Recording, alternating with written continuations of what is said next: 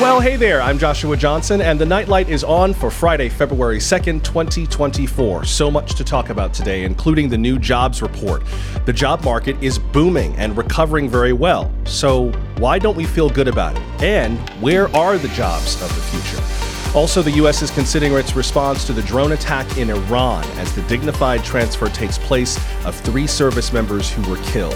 Who's behind these attacks, and what options might the U.S. have to respond? Plus, bipartisanship is not dead. I'll show you a few examples where it's alive, and it's Groundhog Day. But which groundhog are you supposed to listen to? And why do we listen to them? Go to nightlightjoshua.com for more on the show and to buy some new Nightlight merch in the store.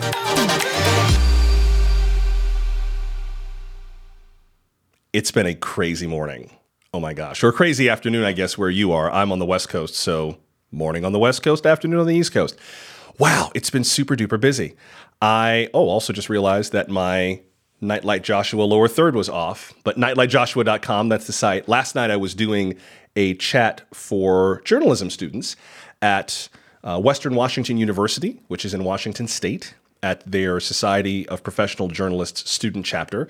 And so I was showing them all the different kind of graphics that I use where I can turn the logo on and off, and then the YouTube banner, and then make the web address, fly in and go out, and just talking to them about the business. So that was kind of one of the fun things we did yesterday. And I definitely brought y'all up because you are the reason why this is happening and why this is working, at least beginning to work. Also why I'm running a little bit late today. I'm sorry about that. It's been a busy morning because there are so many big stories and I'm trying to kind of put everything together. But thank you for being here. It's good to see y'all today. And I'm glad to see some of you have gotten your merch. Hello, Philip. Glad to know that you are sporting your green Gullible Ain't Sexy t-shirt today. Thank you so very much for getting one. Let me know how that is, or if they need to make any changes or anything like that. Appreciate seeing you here. Nora, hello. I see that your grandson filled you in on the details of that anime series Cells at Work that I think it was Skylar the writer who mentioned yesterday. And then the 44-year-old son gave you the backstory on the Holotile and Lenny Smoot. Glad about that. Glad that you could be part of that conversation. Also, Holly, hello. Good to see you. Glad that you're wearing your black Gullible Ain't Sexy t-shirt. Oh, I do have the picture of that shirt. I have to pull it up. It's in my email, but I'll see if I can grab it during a break, and then I'll show you guys later. I also like Holly's message. Holly writes, "Happy Groundhog Day. Remember, if Phil sees his shadow, it means 6 more weeks of delay from Judge Cannon." That is entirely possible. Hello, Sarah. Hello. Happy Friday to you. Happy Friday to you, Joseph. Good to have you on with us today. KP Koopa, welcome back. Happy Friday to you as well. Good to see everybody here today. Glad you're all having, or hope you're all having a good morning. I hope you're off to a very good start. It has been an interesting day in the news, but glad to see all of you who are watching on Facebook, YouTube, and Twitch. For those of you who may be watching on X, hello, good to see you. Please know that I cannot see your comments in the chat just because of the software that I use. So go over to YouTube. My YouTube address is Nightlight Joshua, youtube.com/@Nightlight Joshua, or you can just go to nightlightjoshua.com and get the direct link to my YouTube where you can chat with all of these lovely people, share your questions, share your thoughts on some of the big stories that are making news today. I've got my TV on in the background because there are more stories that I'm watching than I could squeeze in, but this is not a newscast. This is a talk show for more news analysis. So a few things I'm watching. Don't know if I'll be able to squeeze them all in, but I see one of them is moving right now. Bear with me one second, and I might actually be able to bring it up as we speak. It has to do with the service members who were killed by a drone strike in Iran. I don't know if I can bring you the dignified transfer right now. I would love to if I can see it at the moment, but if not, we will talk about that in just a minute. So don't get ahead of me. We will get to that in just one second. But it looks like that dignified transfer is taking place, or just took place, at Dover Air Force Base in Dover, Delaware. So we will get to that in just a moment. But the first thing I wanted to get to was the U.S. economy and the job market. We've talked on the show a great deal about how the economy is really issue number one for voters. It's issue number one for residents of the United States at all times, whether there's an election or not. And the latest jobs reports have been pretty positive. The economy is gaining jobs. The concerns about a recession are not dead. There still could be one, but the nature of it, if it happens, is changing dramatically. And today's jobs report, which came out just this morning from the Bureau of Labor Statistics, was really quite good. According to BLS, the U.S. economy added 353,000 jobs last month, and that was way better than some of the rolling estimates. Dow Jones, which not only has that stock average, but also does economic analysis and forecasting, suggested that it would be just over half of that much. They were only forecasting 185,000 new jobs in January, and the U.S. economy added 353,000 new jobs for the month. So quite good. Unemployment was estimated by Dow Jones to be at 3.8%. It remains 3.7%. So that's also better than expected. Hourly wages are basically flat. They increased 0.6%. The estimate was 0.3. So it's good, but still like a 0.6% increase. I mean, you're going to be excited if your boss says, good news, I'm giving you another 60 cents on, 0.6 cents on the dollar. Gee, thanks. Not much. But year over year, wages are up in the U.S. 4.5%. If you look at where the jobs increased, and I'll show you where you find this, because I'm a big fan of primary sources. The place you are going to go to look for this if you want to read the data yourself is the Bureau of Labor Statistics. It's bls.gov. And you can see right on the homepage, payroll employment rises by 353,000 in January.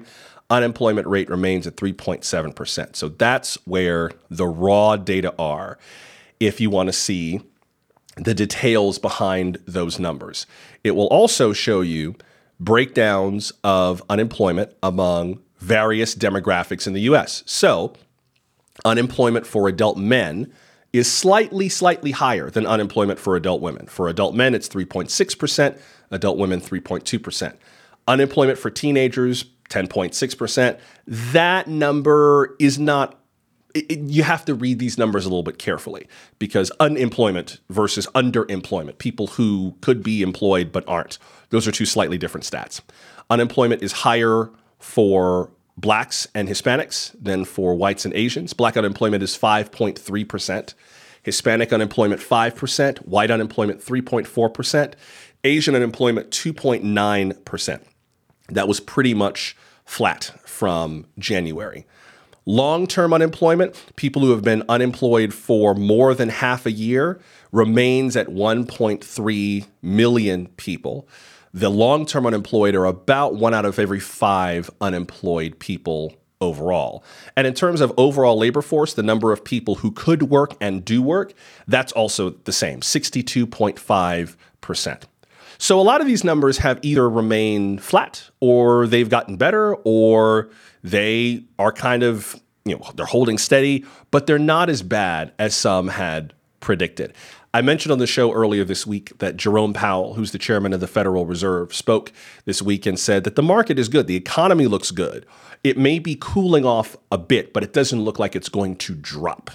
And I appreciate the difference in the way that he said that. It doesn't necessarily look like things are going to get markedly worse, that they're still going to be kind of on track for what at least the Federal Reserve and the federal government had expected, even though they may not be going gangbusters in any direction. So that at least is positive.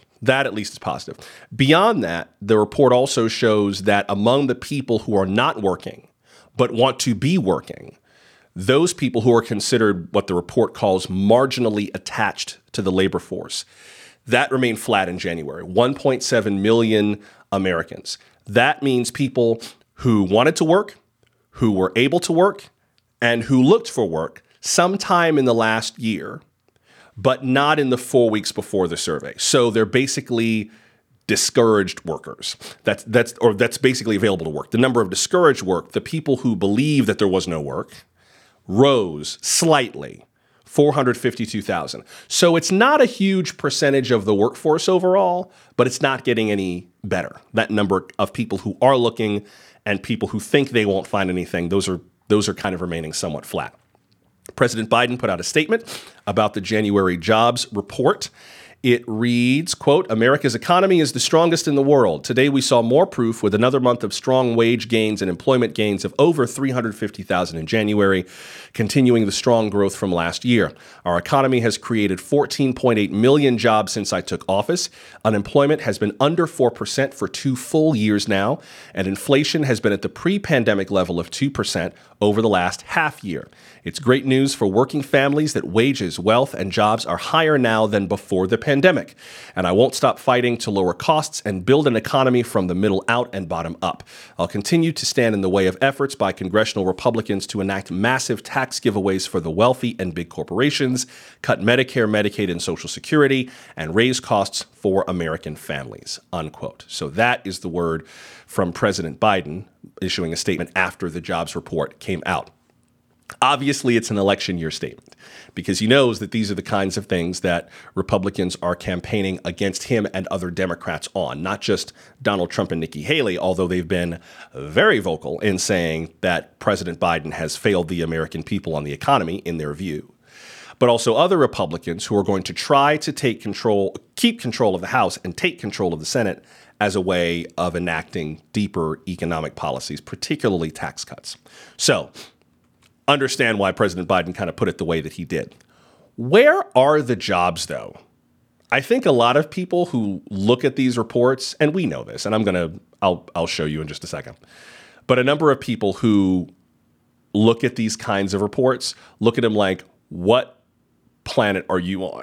Like, what country are you talking about where the economy is doing so well? And I get that. I totally get that. And I want to get into that a little bit, why there is the disconnect and where the jobs actually are. First of all, where are the jobs? Like, where is the net change for jobs the greatest? Well, that's also in the BLS data. CNBC had a cute little chart that breaks it all down. And you can see some of the industries where jobs are growing. The largest growth, the 1-month net change, healthcare and social assistance, 100,000 jobs. This does not surprise me in the least. I think that very people-centered jobs are the ones that are going to grow. The jobs where you cannot yet, anyway, effectively, reliably, consistently outsource it because you need a human being to do that, particularly healthcare. That is an industry. And especially because Americans are living longer and because there is more attention being put on the inequities in healthcare to allow more people to work in industries where healthcare gaps can be closed. There's money to be made there and there's opportunity there. Healthcare and social assistance, those are jobs that are going to be needed for the foreseeable future. So if you're looking for work, that might be something to consider. This next sector, though, it's one of these catch-all names that could mean like anything or everything. Professional and business services, 74,000 jobs. What the hell are professional and business services? Well, the nice thing about the BLS website is it will define these terms for you. And on the site, it defines what professional and business services are. And it's a super sector, they call it, that is made up of a number of job sectors within it that they use to classify employment so that when they put these reports together, they know where to classify things. So, professional and business services includes 3 sectors: professional, scientific, and technical services, which is just as vague, management of companies and enterprises, and administrative and support and waste management and remediation services. Okay. Those of us who've watched enough Sopranos hear waste management, we're like, that's what you do. But professional and business services does all kinds of different things. But this part, professional, scientific, technical services, a lot of these are jobs that still require people. Legal advice and representation, accounting, bookkeeping, and payroll. That is increasingly automating, but for compliance reasons, not everyone's ready to quite go there yet. Architectural services, engineering, specialized design, those are still people jobs. Computer services, those are starting to give way to AI, but not instantly. Consulting, that's definitely people work. Research, advertising, people work. Photographic services, much less now that you've got kind of a cinema quality camera on your iPhone. Translation and interpretation, veterinary services. I mean, there are still people-centered jobs that are growing. We still need people to do them. And I think because of the advent of AI being kind of in your phone and everywhere else, I think the way that we do those jobs is going to evolve. And as the market shakes itself out, the nature of that work is going to get a lot more stable. This is part of the argument that's going on right now in the media. And I'm going to do something soon. I've been compiling links forever on something about whether the media is dead. TLDR, no, it's not. It's just evolving. But I think that a lot of these jobs that are going to survive the shift in AI are going to survive because they are people-centered, not just because they can modernize, but because the relationship that we have built with those kinds of roles will stay strong. We don't necessarily want a machine doing legal advice, right? I don't know that I want to outsource that to a machine, at least not today. So that's going to be a human job for a while. Design, engineering, architectural work. Yes, I can have AI architecture, but like, why? How is that better? You know, if you could get Frank Lloyd Wright or the AI Frank Lloyd Wright bot, like, which would you rather have for the money? And you know they're not going to charge you that much less for the Frank Lloyd Wright AI bot. They're going to want to make Frank Lloyd Wright money. So it's going to be there. The other sectors that made the list, retail trade, lots of work there, so much work in retail, so much. Even though some stores are closing, there's other retail work, particularly specialty malls, outlet malls, niche stores. They still need people, and they need good people. Government, there's always work in government, which often can include education, so public education. Manufacturing is a great industry to be in right now because there's a drop in people who do that work as they age out or retire from the system, and there aren't as many people being brought up behind them. So there is work to be done. Also, leisure and hospitality, 11,000 new jobs. Don't be deceived by the fact that that's so far down on the list. There was a moment earlier in the pandemic recovery, we were booming in leisure and hospitality jobs. Booming. Remember earlier this week, we talked about that new Universal theme park, Epic Universe? That's partly why Universal has invested so much money in theme parks, because people want to get out and they want hospitality experiences in person. There's a fight that's coming up in the upper echelons of corporate boardroom hell that interests me, but probably does not interest you unless you are hugely interested in the media as an industry, where an activist investor by the name of Nelson Peltz is going to try to shake up the board of the Walt Disney Company because he believes Disney has not been active enough in reorganizing the company to prepare it for its future. Translation, Disney's not profiting as much as he would like it to profit, so he wants to put more people on the board to profit it more. And one of the argument, because let's be clear, these companies are making money. They are profitable. They're just not Wall Street level profitable. And one of the arguments that he makes is that Disney has underinvested and made messy investments in its theme parks, where Universal has made very targeted, very big, very clear investments and is reaping all the harvest because people want to go out. And they're willing to spend the money to go out on things they like. We're spending less on the movies, but we're spending more on theme parks. And we're still going. So these in-person jobs, they're not going away. They're shifting. They're moving. But the data we see and what's been happening over the last few years makes it clear there's still work. You just got to know where to find it. It's going to be different kinds of work. A lot of it's not going to be the same kind of work that requires a particular college degree. That's a huge shift. And that's a whole other conversation about like the value of your degree and did you want it and are you pleased with it and would you do things differently and would you get another degree? Like that's a whole other conversation. Actually, that's something I've been thinking about. I've been thinking very seriously, and I have for years. So this is not a new like midlife crisis conversation, although it kind of is. But I've been thinking for a long time about whether I wanted to go back to college and get my master's degree. I have a bachelor's, never did the master's. I got hired right out of college, and so I just kept working. But I've thought about whether or not I wanted to do a master's or even a PhD. I've thought about doing a deeper degree studying journalism, studying communication, studying what works in helping connect people and using that to try to advance the field and consult for businesses and try to make the levers of this move in a different way by really having some research and scholarship and putting knowledge behind. Here's what works. Here's what doesn't. Go and do likewise. And also to teach because I love teaching. but I've thought about it in terms of whether an advanced degree would make a difference. I have been a journalist for 20 years, so I have master's level skills in journalism, so it wouldn't be like learning how to write in an inverted pyramid all over again. That's crazy. But there's a whole other conversation we should have one day about the value of a college degree and whether or not college degrees still make sense, whether your degree still made sense, whether you would do it differently, etc. That's another conversation. One of the other things that's also on the BLS website, which I find fascinating, are the jobs that the Bureau of Labor Statistics, the same people who put out the unemployment report, the jobs that they say are the fastest growing and that look like they're going to have the strongest growth rate over a 10-year span.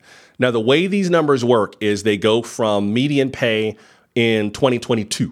Those are the most current numbers that have been crunched for this data set, up to what looks like it's going to have the strongest growth between 2022, theoretically, and 2032.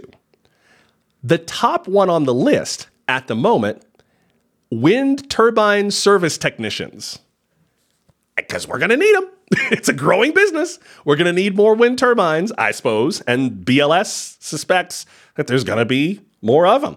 They're suspecting a 45% growth rate. Now, I'm guessing that's not millions of jobs. It's probably thousands of jobs. In fact, if I click on this, it looks like, there are only, if you click on it in this list, it said that as of 2022, there were only about 11,200 wind turbine technicians.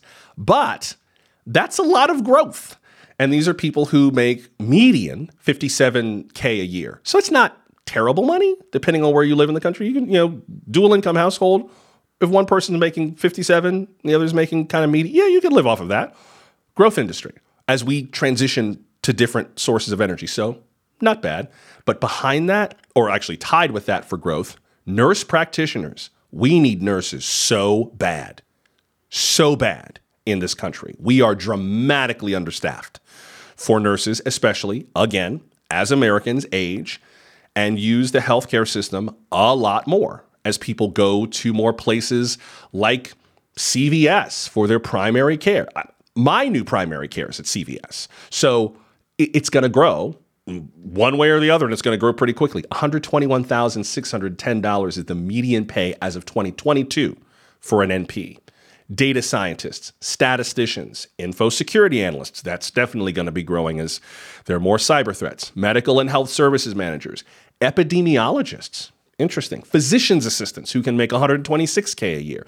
So a lot of these are in-person jobs. Physical therapist assistants, occupational therapy assistants, actuaries, solar photovoltaic installers.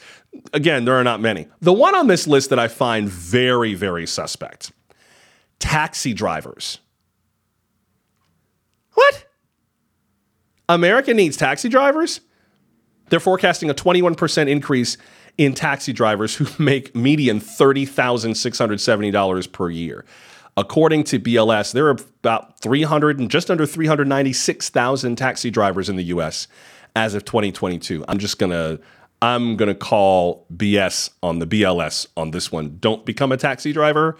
If you know anything about the business, the cost of the medallion that it requires, basically the license that allows you to be a taxi driver, is essentially a form of indentured servitude. And between the rise of Lyft and Uber and other similar services, and the fact that self-driving vehicles are no longer theoretical, that industry is going to vaporize in the next, I'd say, 5 to 10 years. So don't be a taxi driver. No shame in being a taxi driver. I'm not knocking it. But don't be a taxi driver. And don't be a Lyft driver. Or if you're going to drive for Lyft and Uber, do it right now. Because that industry is going to vaporize. There are self-driving. I wonder if I can find the picture. Hold on just one second. It was was it Lyft or Uber? It was a few weeks ago here in Vegas. Maybe it was Lyft. I know I took a picture of it. Where I was driving and saw, was this it? And saw a self-driving Uber, I think it was. And it had a little placard on the side. I know those of you listening on the podcast are like, get on with it. I can't see it anyway. Give me just a second. And it had a little placard on the side that said that it was a self-driving Uber. And it was pretty clear that this was a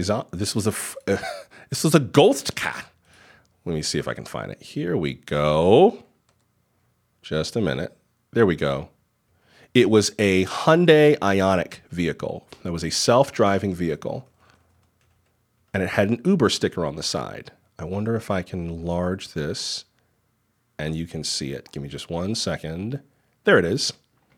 So there's the picture. I think, yeah. It was at Las Vegas Boulevard in Russell, which is near the bottom of the strip. And it was a self-driving car. There you see it. It was a Hyundai Ioniq 5. Driverless vehicle. And you can kind of see on the side, just barely, if I can enlarge the image. Yep. Just barely over here, you can see the Uber logo right here on the side. So this is a self-driving Uber that was being tested around Las Vegas, driving down the Las Vegas Strip. This is, for those who don't know Vegas, this is as you're coming south off the Strip. So this below the Mandalay Bay, which is the bottom of the Strip, right near the airport. And then going further down, you get towards Town Square and the future Brightline station. And this vehicle was on the road, tested. This was back in September 29th, the picture is dated. So those jobs are gone. Those jobs are gone, and they are not ever, ever, ever coming back. So don't be a taxi driver. That's what the job picture looks like right now. It's not that bad, except it doesn't feel that good. We are not excited about the jobs picture right now, but why aren't we? Part of it is the economic malaise, for sure, that some people are feeling. But there's also a few more factors that research has shown are weighing on our sentiment of the job market. That also affects President Biden and our political views on how the economy is running right now. I'll show you some of those survey data when we come back. Also, I'll tell you about one particular job. I saw this in the Wall Street Journal a few days ago that pays or could pay $400,000 a year without a college degree. And it is in one of the most disrespected and not chic workplaces in the entire country. I will show you that as well. Also, the dignified transfer ceremony, the video of that is just being released. I'm going to see if I can turn that around for you. We'll talk more about America's strategy towards Iran and who might be behind the drone attack. Also, what is Iran saying about the drone attack? Why would you attack U.S. service members knowing that we are going to retaliate? We'll have some of the latest that is coming from Iran's Revolutionary Guard and more on the situation there when we come back.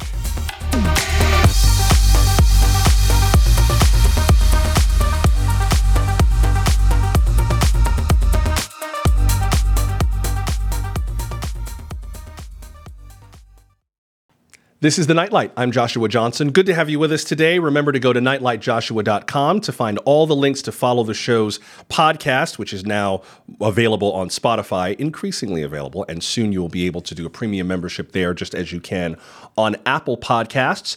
Also, please subscribe to the YouTube channel, Nightlight Joshua, and click the notification bell, or I guess as they say on YouTube, smash that like button and smash the notification bell.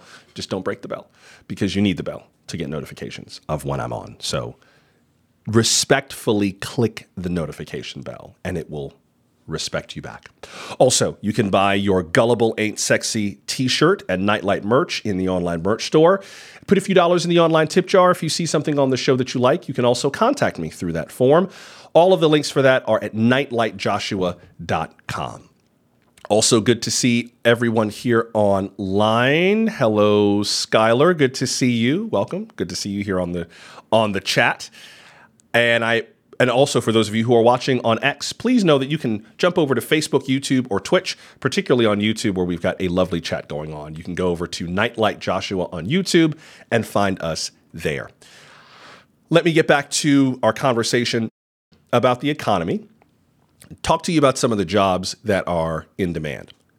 We know that the economic indicators look better than they did look, but they don't feel better. Why is that? Well, I think we kind of have a sense of that. And it's not just in our heads that they don't necessarily feel better. Pew Research's latest polling on the economy show that we are actually more upbeat than we had been. We are not as dour about the economy as we had been. If you look at the numbers from Pew Research, the percentage of Americans who say that the economic conditions in the country today are excellent or good shift by party. And if you look at the numbers, the shift is pretty clear. From 2017, when Donald Trump became president, Republican economic perception through the roof, shot up right up until COVID. And then everyone's perceptions tanked at COVID, which is expected. But through the roof. Democrats' perceptions tanked. Independents tracked more with Republicans. This is something President Biden's going to have to be mindful of in terms of making the economic argument to non-Republican, non-Democratic voters, that independents have tracked with Republicans, at least in previous years. And Democrats, of course, were not digging what Donald Trump was putting down, and so their views were much lower. But after Joe Biden becomes president in 2021, the views aligned. There was a significant alignment in people's views of the economy. Then, when economic perceptions dropped, they dropped for everyone. They just dropped farther for Republicans. When they rose again around 2022, they rose for everyone. They just rose by roughly the same slope. It's just Democrats' perceptions remained higher, Republicans' perceptions remained lower, independents remained in the middle. They slid in mid-2022 for everyone. They rose in 23 for everyone, dropped, and then rose again. But as we get closer to 2024, you can see Democrats' perceptions rose at a sharper incline than Republicans or independents, but they all went up. So I feel like we're now at a place where the economic perception of the market is not just driven by partisanship. Yes, Democrats feel happier under a Democratic president, and Republicans feel happier under a Republican president. Obviously, that's to be expected, but it's not like the Republicans are just going to dump on Joe Biden no matter what. Based on the Pew report, they're kind of rising and falling very much in concert with one another. Remarkably so. Nothing like what they did during the Trump administration. That we were in our feelings the whole time. Add to that the Associated Press's numbers track very much the same way. That our economic perceptions, if you just look at the last few years, there are partisan differences, for sure. But the Democratic figures and the Republican figures and then the overall figures track very similarly. They're not that weird kind of spaghetti model where they're all over the place, where Republicans see one universe and Democrats see another, and independents are like, I think I agree with the GOP. This is not that. So I think when we talk about the perceptions and when Democrats are trying to make the case to the rest of the country now, they need to make the case to everyone because this isn't a fluke. There is a pattern of very consistent poll results and very consistent perceptions that proportionally track across party lines. Does that make sense? So I don't view this the same way as like, well, Republicans are never going to go for Joe Biden.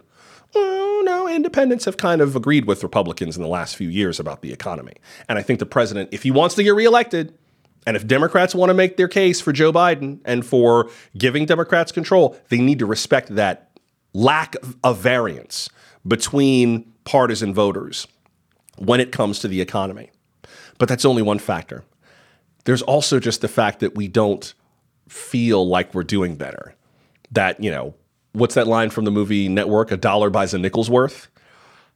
It's that perception that we're working our asses off and we're just not getting farther. I feel so grateful that I am able to do this right now, that you and I are able to spend this time. But make no mistake, I was able to burn a lot of savings to do this because I believe in it. I have gone in the hole to put this together. But I lucked out, right? I had a network news job, paid me a lot of money. I was able to sock away a ton of money that was just been able to float me for the last 2 years, almost 2 years now, to be able to do this work since NBC let me go. Well, almost a year and a half. So that has been an enormous blessing. Enormous. And I know that if I did not have that, then this probably would not be happening. You and I would not be talking, because how the hell would I afford it? And even now, it's hard. But I am constantly mindful of the fact that I am super fortunate to be able to do this. And if I was not in this particular line, having had the path I had, made the decisions I made, none of this would be possible right now. And I would probably be working for someone else, kind of as a voice in the chorus of the mainstream media. And that would suck. Or maybe I'd be working on my PhD right now. I don't know. But it would be a different story. So it's clear that we don't feel the liberty that should come from being in the land of opportunity. With all the opportunities, and all you need to do is just dream and work hard, and you too can succeed because you are an American. No, it doesn't look like that anymore. On top of that, the prospect of finding something new, based on some surveys, is also just enough to set your teeth on edge. Here's a survey from a group called Insight Global, which does employment staffing. And they did a survey last August that showed that many unemployed Americans are struggling from just the burnout of looking for a job. That's part of the problem. According to Insight Global, this was a survey that was done last July among 501 recently unemployed adults who are actively looking for employment. 55% of them say that they had been searching for a new job so long that they were completely burnt out from looking for work. Recently unemployed, and again, this was recently as of last July when the survey was conducted, recently unemployed workers who had been full-time say that on average, they applied to around 30 jobs, 30 jobs, and got, on average, 4 callbacks or responses. 4 for applying to 30.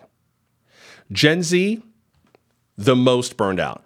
66% of unemployed Gen Zers, according to this survey, say they had looked for a job so long that they are burnt out from looking. That's the highest percentage of any generational group.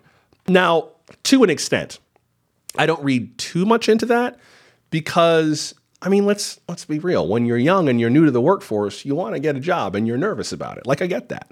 I found that once I had a job, and once I was used to being between jobs didn't feel so terrible. It didn't feel good, but I didn't feel like, oh my God, I'm falling off a cliff, because I was able to have the benefit of experience of, okay, that was hard, but I made it through that. I did it before and I can do it again. And it didn't feel quite so terrifying to be unemployed.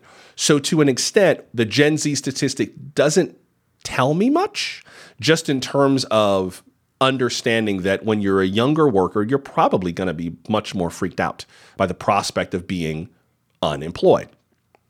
Beyond that, though, the survey also showed a lot of people's views on what it's like to be unemployed and how you live during that period.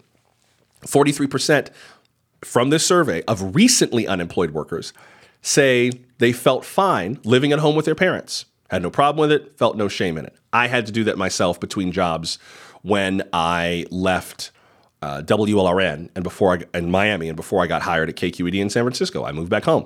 I moved back home while I worked there because I couldn't afford to remain in Fort Lauderdale on my own. I needed to move back home with my family in Palm Beach County. So I've been through that. I don't want to do that again. I like my independence, but I've done it. 43% of recently unemployed full-time workers said, I think this is a huge shift, said they would rather create an Etsy business or thrift flip than send out another blast of resumes.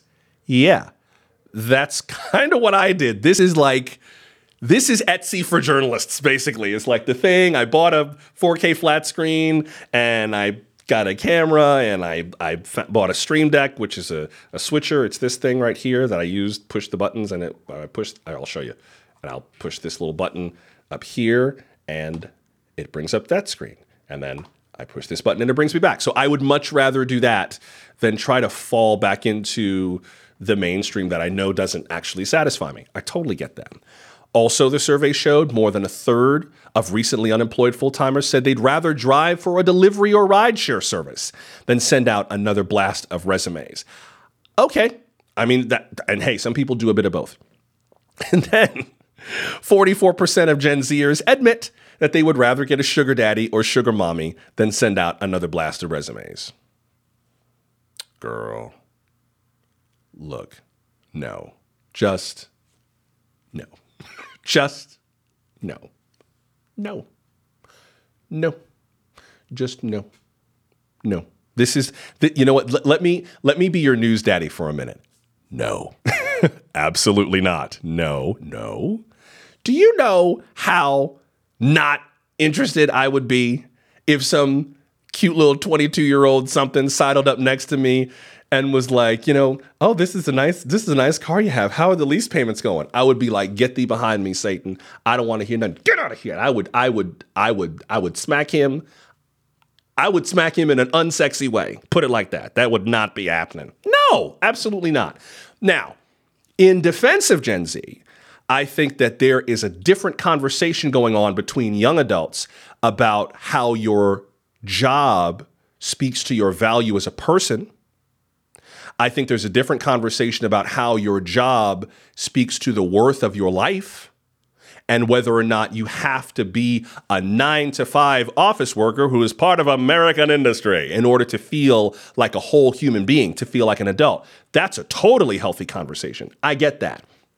And I don't think that you have to be a dual income household necessarily. If one person has a strong income and the other person is like, I want to spend some time studying and making art and understanding myself, great. If you have the means to do that, fine. So to an extent, I don't think that this statistic is necessarily a sign of laziness. However, that's a larger conversation you got to have with whatever this little Gen Zer is who's like, I just want to be on TikTok. Can you pay my rent for the next 7 years so that I can learn to? No, that's another conversation. Anyway, let me look a little further and then we will move on from the job market. Actually, Skylar. Skylar is trouble as always. Skylar, the writer, actually has two worthwhile comments. Skylar wrote, if the American dream was as real as it's marketed to be, OnlyFans wouldn't have half of its freelance workforce. You think you're kidding. Skylar, I think we've talked about this on the show before. I agree with that. I think, and I know a number of guys who do OnlyFans or Just for Fans or For My Fans or whatever site. And a number of them who started, one of the factors in their thought process, not necessarily the factor, but one of the factors is that they were sick of trying to be a worker bee. They were tired of it. They had been sold what they believed was a bill of goods about education, getting a college degree, joining the workforce, and achieving the quote-unquote American dream. And it either didn't work out for them, worked out very differently than they thought in ways that they could not stomach, or the glitter rubbed off. And they realized that it just wasn't what it was cracked up to be, that it was a means of control rather than a means of guidance. And they felt burned by that. And they thought, you know what? Screw you. I'm not afraid of doing this anymore because nothing you say is going to sway my actions anymore, and I'll prove it to you. That's another conversation. And that's why I think I'm so fascinated by the OnlyFans phenomenon, not just because of what it means as a means of sexual expression, but that's another conversation too, but about the economy story behind OnlyFans. I mean, Denise Richards' daughter, Denise Richards, the actress, the model, the one who was in one of my favorite movies, Drop Dead Gorgeous, and one of my other favorite movies, Starship Troopers, but we'll talk about that later. Her daughter got on OnlyFans, and Denise Richards was like, go ahead, sweetie, I support you. And then Denise Richards was like, I think I'll do an OnlyFans too. I'm like, what? What? But that's the world we're in. And I think that whole conversation is worth having. That whole discussion is worth having.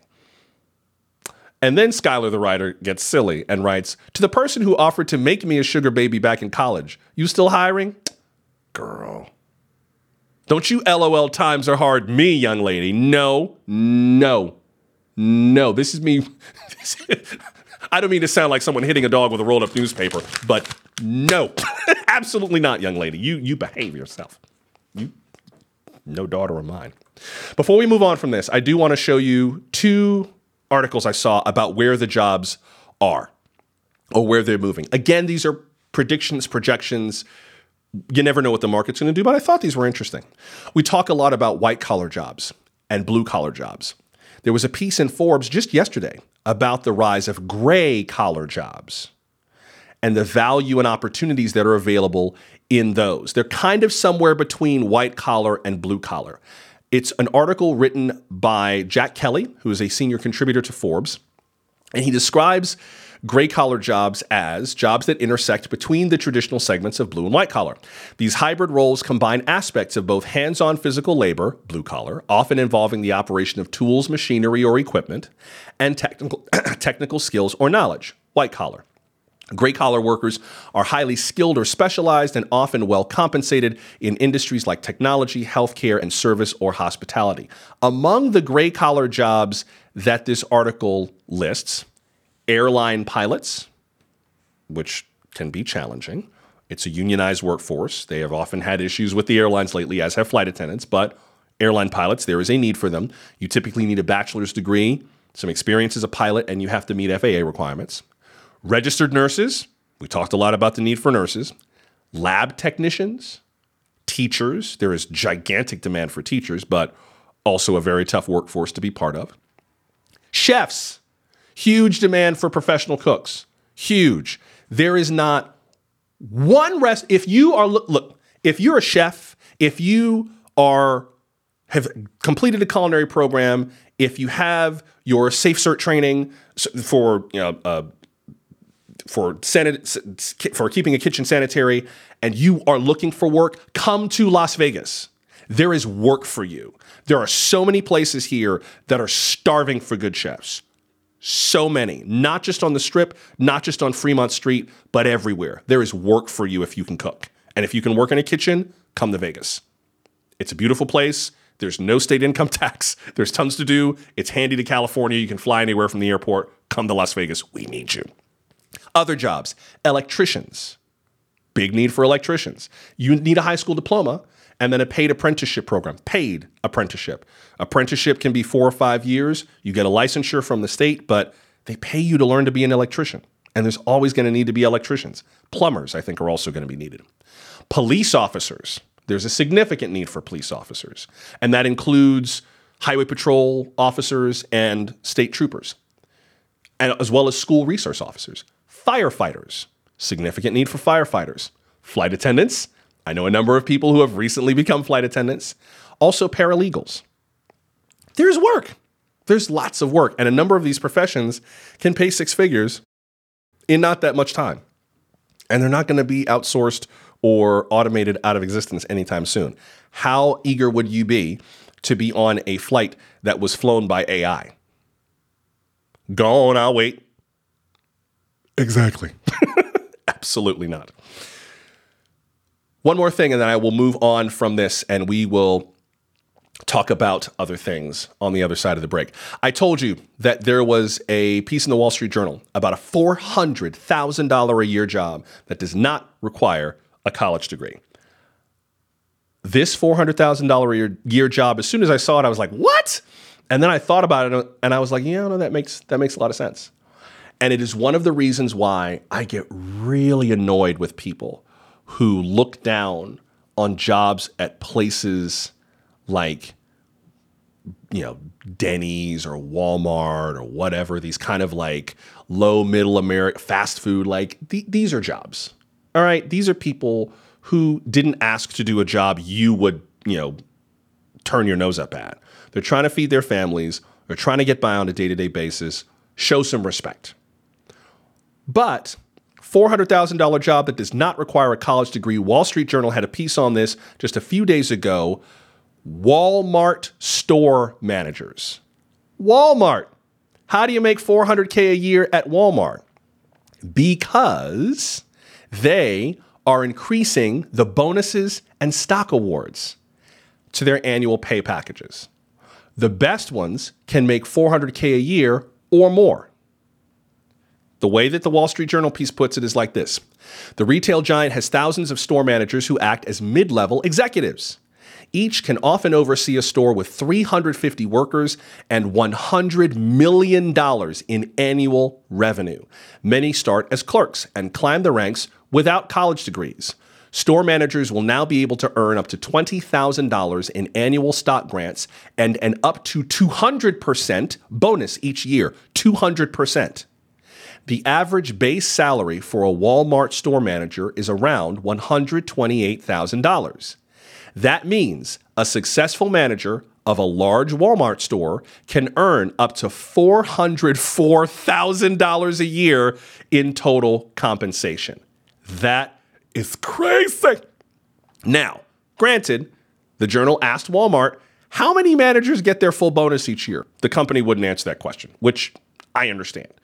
But it's also a job that requires some additional skills now that it didn't in the past. For example, the chief executive of Walmart US said that these days store managers are responsible for e-commerce orders. You know, when you order on walmart.com, pull up into a parking space, they drop it off in your car and you go, which, by the way, is one of the best features of retail shopping today. I use my app to shop at Target and at my Smith's grocery store all the time. I rarely walk into the stores anymore, and the service is fantastic. They bring it up, you scan a little boop, and they put it in your trunk and you take off. It's wonderful. But that is now part of the job. And they are trying to recruit people to do these jobs more steadily because, according to the Journal piece, turnover has stabilized. It's not that hard to keep people going like it was during the pandemic. They just raised the average pay from $117,000 to $128,000. Used to be you could get a bonus of 150%. They bumped it up to 200%. And this is for people who run the big stores, the super centers. But still, like, you can make a lot of money without a college degree in this country. I think that's also why there's such a demand for people to do things like influencers. I think there's a connection there where today's generations, to their credit, are asking more questions about why do I have to go to college to have a career? You don't. You have to go to college to have some careers, but you don't have to go to college to be a worthy member of the economy. And I think this is kind of a healthy shift in our society, away from saying grade school, college job, as opposed to grade school, choose, and giving young people and giving people in their second chapter of their lives, in their next chapter, third, fourth, the opportunity to write those chapters themselves. I think that's healthy. And I think the more that we're able to do that, then the more this kind of malaise over the economy is going to feel very different. And the more we're going to be able to take a better sense of ownership of the economy we live in. Instead of, why aren't the jobs falling from the sky? Maybe they don't have to. Maybe you can grow them yourself. Not necessarily as a farmer, but as kind of a job originator for yourself. You don't have to be dependent on someone else in the economy, unless you choose to. But it's more of a choice as opposed to an expectation. So that's where things stand right now with the job market. Let me just take a quick look at some of your comments. I see LA on the chat. Hello, LA. I don't believe I've seen you on the chat before. Welcome. Good to see you. LA writes on YouTube, there have also been conversations about new collar jobs. However, it's not always clear what education is truly required for those positions. For example, certain online certificates, etc. Very true. I have even encountered this with some people who I knew who live and work in Silicon Valley, because there are a lot of get certified to do this Microsoft database thing, or get certified for Google SEO or Google AdWords. And there are places where you can get the certification either from Microsoft, Google, whomever, or from someone else who offers the training. And it's questionable as to how useful it is and how often you can get hired with that. I even know people with CS degrees, computer science degrees, who are struggling to find work right now. So I think a lot of these things, and I think a lot of the difficulty in finding work has kind of soured people on some of these paths. And on top of that, AI is automating a lot of these jobs out of existence. So a lot of the people who got these certifications are writing the programs and doing the work that is destroying their very own jobs. It's goofy. It is demented. Yeah. It's very, very strange. Oh, Joseph, you are trouble. Joseph wrote on YouTube, I wouldn't be surprised if we never saw Denise Richards again. New OnlyFans alert. See, that's what, but hey, when was the last time you thought of Denise Richards before I brought her up? Gone, I'll wait. Thank you. Exactly. And Skylar, I do like your comment. While we're at it, there is no such thing as unskilled labor. Damn right. And you know another term? Oh, excuse me. Let me go back. Sorry, Skylar also wrote, growing up, society said being a garbage man or plumber was something less than. Then I graduated with all that debt just to find out they were making $80K out of the gate. Mm-hmm. Exactly. Oh my gosh. Yeah, I'm glad that we have shifted away from that point of view. I'm glad that, people have stopped looking at sanitation workers, for example. I don't think, at least I don't hear people like, oh my God, a garbage man. Like, no, we need you. We absolutely need you. You're the most important person in the city. You're more important than the mayor. If you're the person who picks up the trash, we absolutely love you. Absolutely. Oh, Holly, interesting. Holly writes, I'm taking a Google Cloud Services certification program next month being offered for free specifically to women. That is so cool. Good for you. Tell me how that goes. I really am interested to know what that is like and where you go with that. You know how to reach me on email or just comment in the chat later on as it progresses. I would be interested, Holly, in knowing how the course goes, whether it was worth your time, whether the instructor was good, what you do with it later on. Interesting. Very, very interesting. Thank y'all for being part of this part of the chat. We're going to move on from here, but I'm fascinated by the shift in the job market. We assign so much of who we are to the work that we do. And I think as our country kind of figures out what it's going to be growing up and going forward, that is definitely going to be a bigger part of the conversation. And when we say the economy, how's the economy look? Do you mean the stock market? Do you mean the job market? Do you mean the prices at the supermarket? They're not the same thing. We rarely have an apples to apples conversation about the economy in this country because we're looking at all these different economies. Jerome Powell at the Federal Reserve says things are looking great. This is a good economy. And then Jerome Powell Jr., who's shopping at his local Piggly Wiggly, is like, what country are you living in? And nobody is kind of having the same conversation. So be careful before you use that word economy, because we're not all living in the same economy or spending on the same things or getting money the same way. I think that's part of the disconnect in how we talk about it. But it's a disconnect that doesn't have to persist if we just, I think, listen more than we talk and make sure that we're both speaking the same language. When we come back, we'll talk about Iran. The dignified transfer ceremony has concluded at Dover Air Force Base.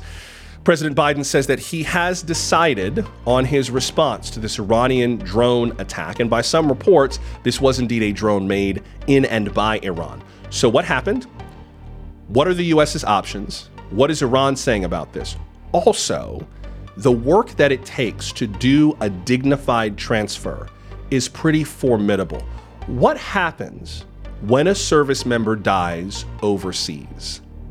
The work is much more painstaking than you might think, including the work of returning their personal effects to their families. I'll show you what that work is like when we come back.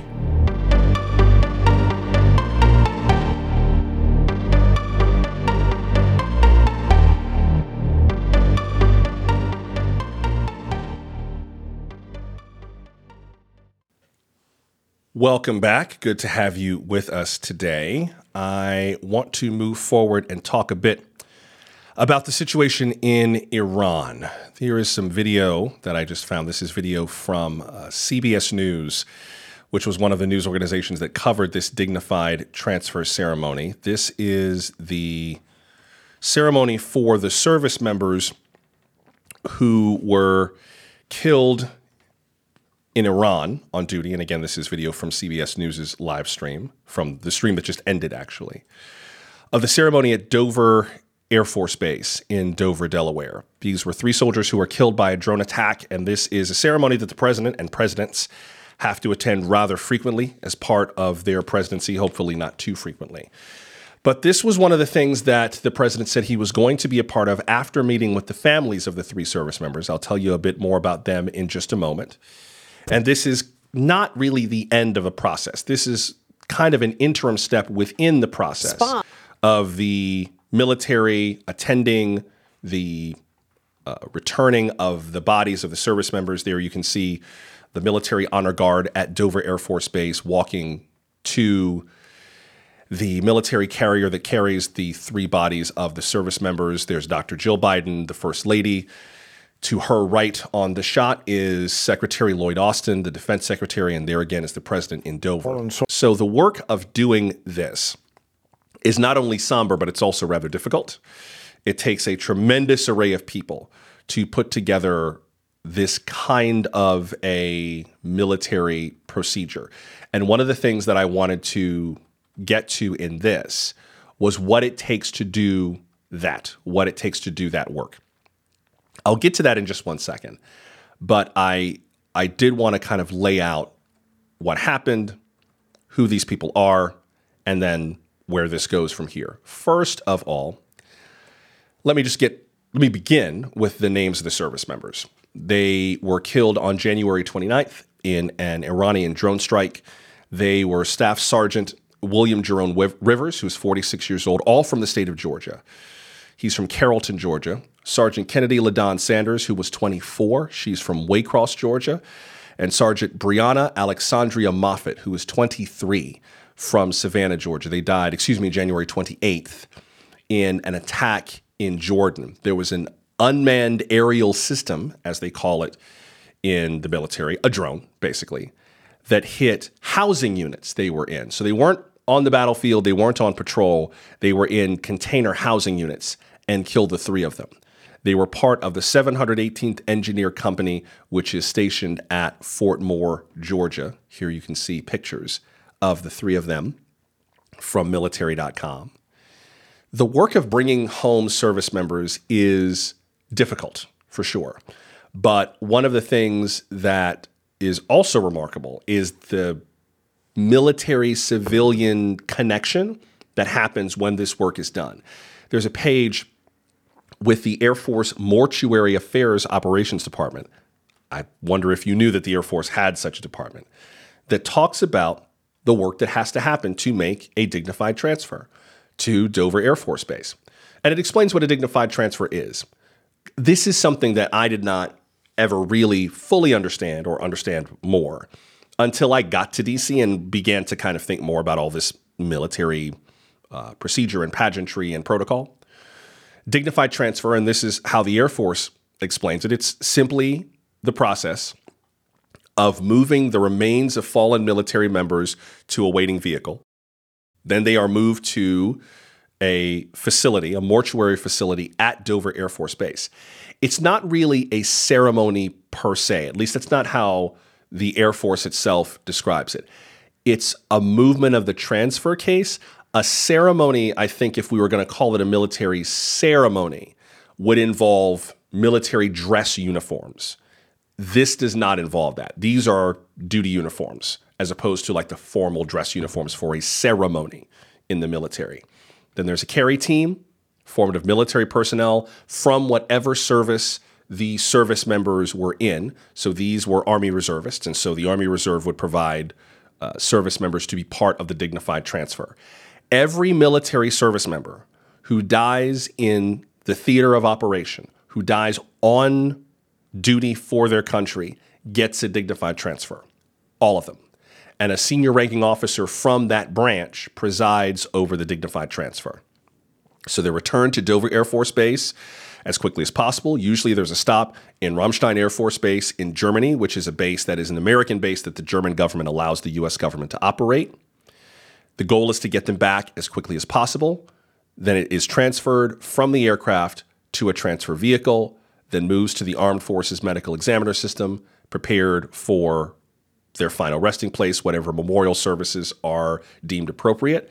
And as of 2009, the press is allowed to cover these with permission from the family, and only to cover personnel who die in the line of duty who are supporting current military operations. But ultimately, it is up to both the military and especially the family involved. We cannot cover them all, and we do not cover them all.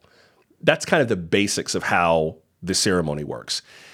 There's also the work of making sure that the personal effects of the fallen service member get back to their families, whatever was in their footlockers or on their person or any keepsakes that they might have had, that those get back to the families as appropriate. How is that work done? What is it like to be responsible for those personal effects?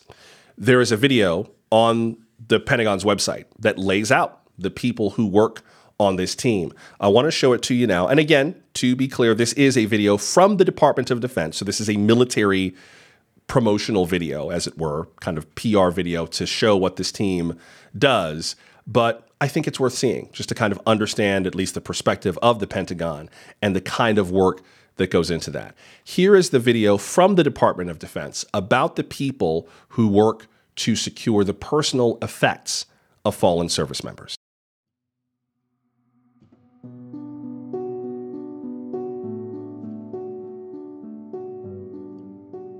Our operation, we date back to September 11th, 2001, when 2 Army quartermaster companies were activated to respond to the Pentagon attacks.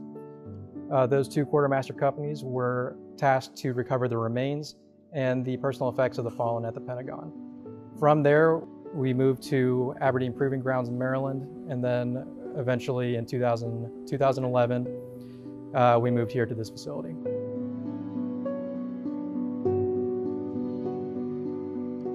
The main mission of the Joint Personal Effects Depot is to receive, inventory, safeguard, and return the personal effects of fallen service members to their families.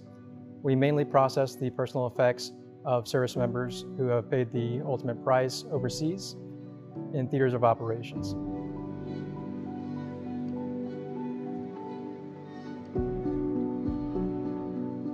This has been a life-changing assignment for me.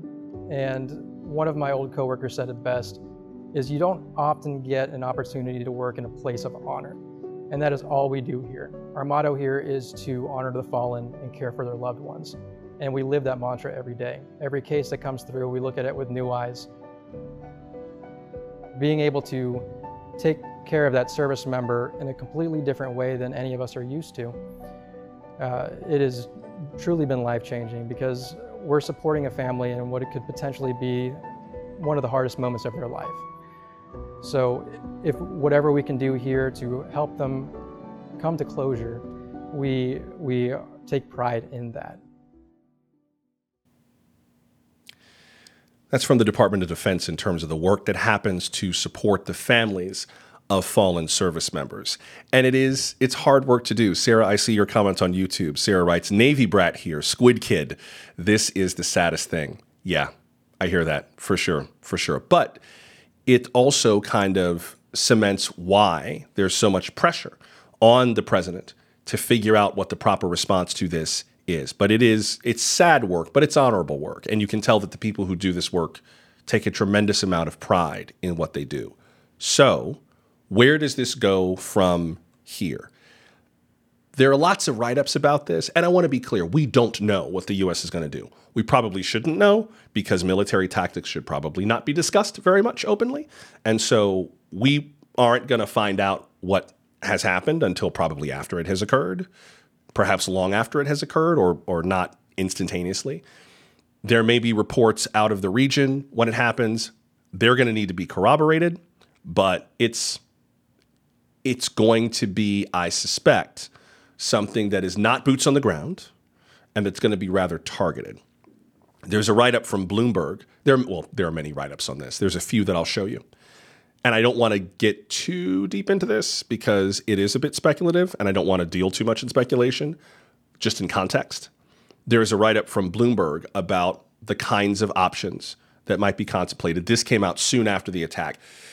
It is useful, I think, in part because it quotes Republican Senator Lindsey Graham, who is rather hawkish, and his response was pretty direct. Hit Iran now, hit them hard. That's what Senator Lindsey Graham said.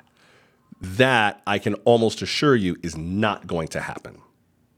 The odds of the United States attacking a nuclear power like Iran, or a budding nuclear power like Iran, are probably slim to none, and Slim just left a room. That is not going to occur. Partly because that would just inflame the region even further. I mean, Iran and Israel are not that far apart geographically. So the odds of that happening seem incredibly low. One of the people that Bloomberg spoke to is Susan DiMaggio, who is a senior fellow at the Carnegie Endowment for International Peace, and she sees it the same way. She says the most likely scenario is hitting some kind of Iranian assets that are not in Iran, but that Iran supports. A lot has been said over the last few months and years in particular, but particularly because it's an election season, about the impact of China, Russia, and Iran on U.S. interests, our three primary adversaries. North Korea, I don't really put in that number. They are absolutely an adversary, but not in the same kind of way that we have active threats from major powers that have allies beyond their own borders. China, Russia, and Iran meet that bill. And so Suzanne DiMaggio says, quote, a direct attack on Iranian territory runs the high risk of igniting an expanded war by design or by accident, unquote. Very true. She also notes that there are hostage negotiations and ceasefire negotiations with Israel's war with Hamas in Gaza, and that could make this a whole lot harder. And we know that Hamas and Iran share common interests, and that Hamas has gotten some support from people who are aligned with Iran. But there are other places where an attack might occur, other places where Iran's Islamic Revolutionary Guard Corps are deployed. According to the Bloomberg write-up, Syria, Iraq, Yemen, there are a few other options there. And there are plenty of places where in the world that might occur. But again, the U.S. government has been very cagey about it. They said, we will respond at a time and a place and manner of our choosing. The president figures that out. We're not going to talk about that, which makes sense. The little that we do more or less know is that there will probably be some kind of targeted strikes. The latest reporting from CBS News, as passed on to the BBC, so they're both kind of citing the same reporting, is that it looks like there would be targeted strikes against Iranian assets in Syria and Iraq. That's kind of what the reporting, at least what officials told CBS News, might look like. And that could take place over the span of a few days, not necessarily one huge bombardment. Time of day, weather conditions will determine when they're attacked, how they're attacked, and so on. The U.S., in terms of who did this, the U.S. is blaming a group called the Islamic Resistance in Iraq. We'll get to them in just a second. And according to the reporting that has come out from the BBC and CBS, the Islamic Resistance in Iraq is believed to have a number of militias that Iran funded and armed and trained, and that they are responsible for the attack. Iran has denied any role in the attack. They continue to insist that they do not want war, but the U.S. is clear that they don't really buy that. One of the latest updates on this, which comes just in the last few days, is from the Iran's Revolutionary Guard. On Wednesday, you see this gentleman who is Hossein Salami, who's the head of Iran's Revolutionary Guards. Just on Wednesday, according to the New York Times, he said that Tehran, the capital of Iran, was not looking for war. Well, if they're not looking for war, then what are they looking for? Iran continues to try to frustrate Western influence in the region. They have made it very clear that they are not fans of America. Those death to America chants that you see sometimes in propaganda footage from Tehran, they're not all staged. There is a core of the Iranian people who do not want America to thrive, have influence, exist. That is largely the rhetoric, which is also wrapped up in kind of a very hardline view of Islam, behind the building up of Iran as a nuclear power. That if we have nuclear weapons, the world has to take us seriously. To an extent, that is absolutely correct. That's why the Iran nuclear deal happened, that joint deal, which former President Trump yanked the U.S. out of, that has since been kind of hamstrung in a significant way and has made it harder for the UN and for the West to keep an eye on what Iran is doing with nuclear weapons. Now, to be clear, no one has suggested that Iran is going to fire off a nuke as a result of this. We don't even know if Iran has one that would work. A nuclear weapon is not just a matter of packing a shell with nuclear materials and throwing it and it goes boom. It is way more sophisticated than that. And whether or not Iran has enriched enough uranium, figured out a detonation system, built a warhead, attached it to some kind of delivery device like a rocket, and then figured out how to make all the timing work, that's a much larger process. And there are other things we would be able to see happening, including from satellite images, that would indicate Iran's progress for doing something like that, presuming that it's got some kind of above ground infrastructure. So this is not, oh my God, we have to prevent nuclear war with Iran. We're not at that point yet. We may be at that point at some point, but the idea that we're there today, not necessarily. The larger issue is that because, and I'll show you on a map, maps always help, because Iran is a major player in the region, in a couple of theaters of conflict right now, that it could destabilize things even further. Here is a map of the region. Here is, let's just start with Israel. Here's Israel. To the west of Israel is the Mediterranean. South of Israel, Egypt. East of Israel, Jordan. If you keep going east past Jordan, you hit Saudi Arabia and Iraq, and then beyond that is Iran. So Iran is a player in the region in a number of ways. Iraq, Syria, Lebanon is just north of Israel. Hezbollah is based in Lebanon. They have been attacking from Israel's north into Israel. Hezbollah is funded by Iran. You've got Jordan, Saudi Arabia. They're trying to be level heads in the region. Iran doesn't like that. Iran and Saudi Arabia have drama because Iran is a Shiite Muslim country. Saudi Arabia is a Sunni Muslim country. So there is sectarian tension between the two of them. Iran also borders on the Persian Gulf, which is one of the major transit routes around the world for oil in this region, and also just for trade in general.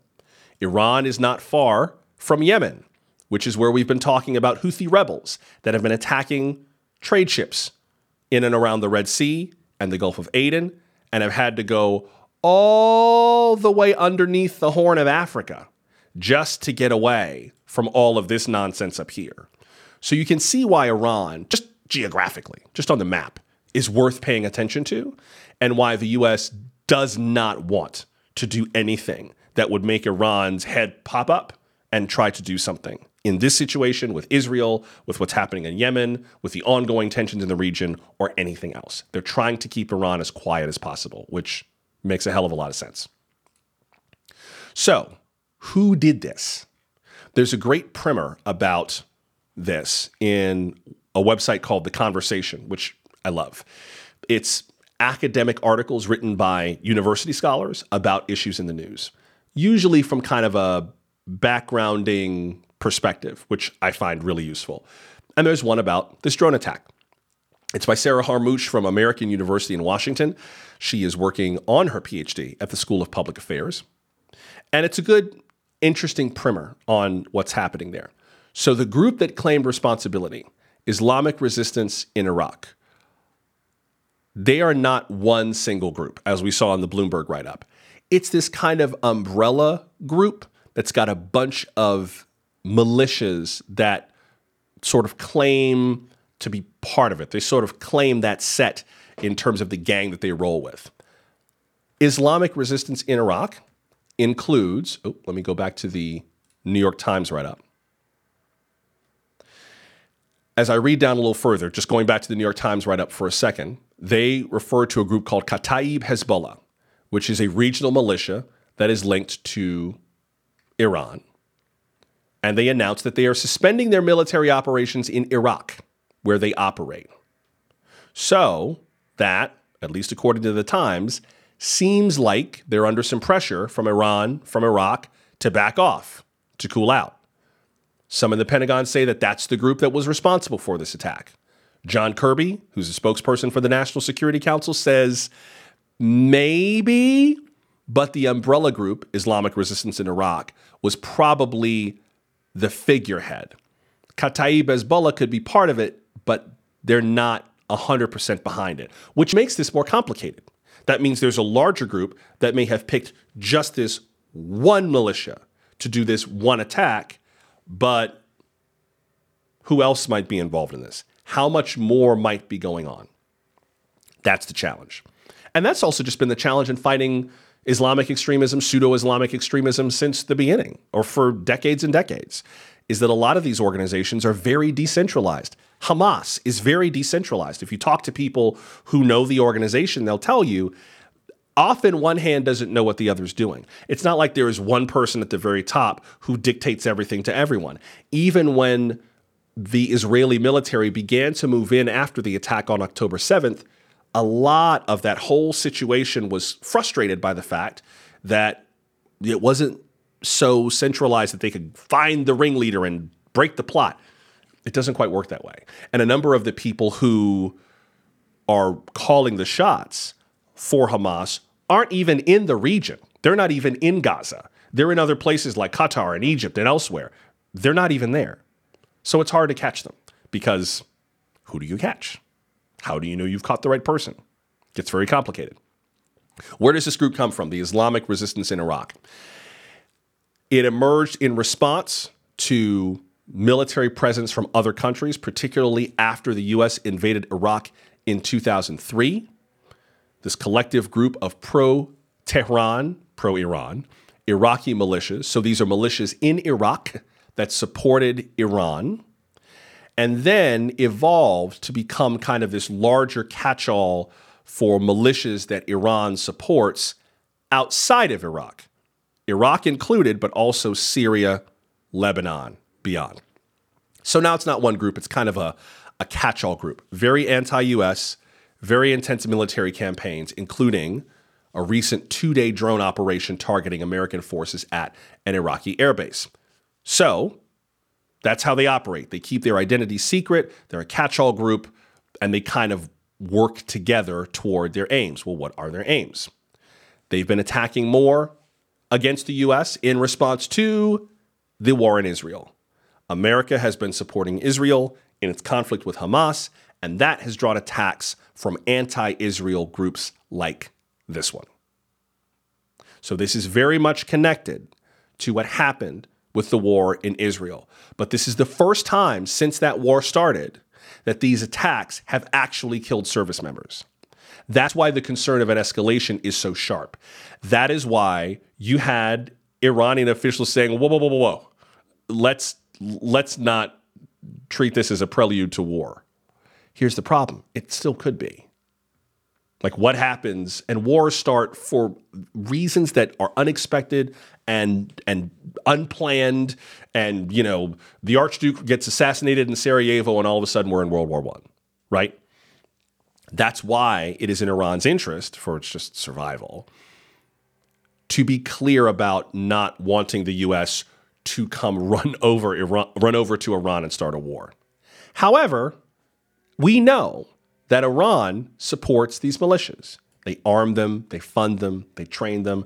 It's one of the things that Benjamin Netanyahu, the prime minister of Israel, has been very upset about for quite some time, before this attack as well, that the international community wants Iran to be brought to account, that he wants more support for Israel in the form of bringing these various groups to heel and making them back off in terms of their various activities in the region. So this, in a way, bolsters one of the things that Netanyahu has been saying for a while. It's hard to pin perfectly where the money goes. This is also one of the things that Nikki Haley said in some of her campaign stops about if she was president, she would not be sending as much money overseas because you can't really track it, because it's hard to know where the money goes and who it's funding. They're not keeping receipts on all this money, at least not that we have found. But it's one of those things that kind of bolsters the argument for a different kind of response. And again, the options are not that many. Targeted strikes, maybe targeted assassinations outside Iranian territory. This piece from The Conversation notes that Qasem Soleimani, who was the general of the Quds Force, which is one of the elite forces in Iran, they didn't kill him in Iran. They assassinated him outside of Iran. So it's going to be touchy. It's going to be very tense for a little while. By some reports, some of the strikes may have begun, or certain airstrikes may have begun. Those are very preliminary. But keep your eyes open for very small reports that have larger impacts. it's not going to be like the president goes on TV, at least I hope it's not, Lord Jesus, where he goes on TV and says, today American forces have landed in Iran. The odds of that are very low, because that would immediately create another theater of war in Israel, and God forbid that it should spill even further. And all of our diplomatic work in places like the United Arab Emirates and Qatar and Egypt, which Secretary of State Antony Blinken is part of, that would vaporize. And it would immediately become a shooting war. That would be a terrible thing right now, especially with everything else we've got going on. So I would not expect that. I would expect some kind of very intense response, but I don't think we have to worry so much about boots on the ground. My thoughts right now are more with the families of those fallen service members. I'm much more concerned with that right now. And I think that's kind of the place to keep our eyes open. That's the place that I think we should be watching. But we'll see. I don't think it's going to get to that point. At least I hope not. Please don't let it get to that point. Please. Going to take another quick break. When we come back, I do want to update you on a decision that I made. Remember when I was telling you that I was debating what to do about my profile on the social network formerly known as X? Well, I've given it a lot of thought, and several of you have shared your thoughts with me. So I want to tell you where that's going to go. I think I feel comfortable with my decision. I think so. I certainly hope so. But based on another story that broke today, I think my decision is pretty clear. So I'll tell you what I decided, and I'll explain to you today's development that sort of cemented the decision for me. And yes, we are going to talk about Groundhog Day. I do want to talk about Groundhog Day. I don't even know if you even know which groundhog made the prediction today. Have you seen him? Do you know his name? Do you know the names of the groundhogs? Yes, indeed, there's more than one. Who make these predictions? I'm going to tell you about the groundhogs you may not have heard of. They were all busy working today. Phil ain't the only one on the job. Also, if you've never actually seen that ceremony, you need to see it. It's a goofy bit of silly for your Friday that unless you've actually watched it and seen the crowd and the pomp and this pageantry and it's worth seeing. We will educate you about the ways of the groundhog in a little bit.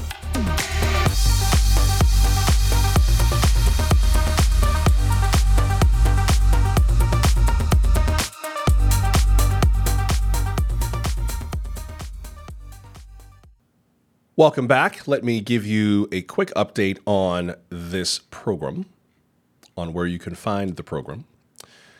Some of you may recall that a week ago today, I came to you and laid out my dilemma in terms of how I and this program represent ourselves on social media. At the end of last year, I felt like the presence that I've had on what was known as Twitter, what is now called X, had kind of run its course. Reason being Elon Musk. He welcomed Donald Trump back onto the platform after he used it to basically weaponize the American people against one another.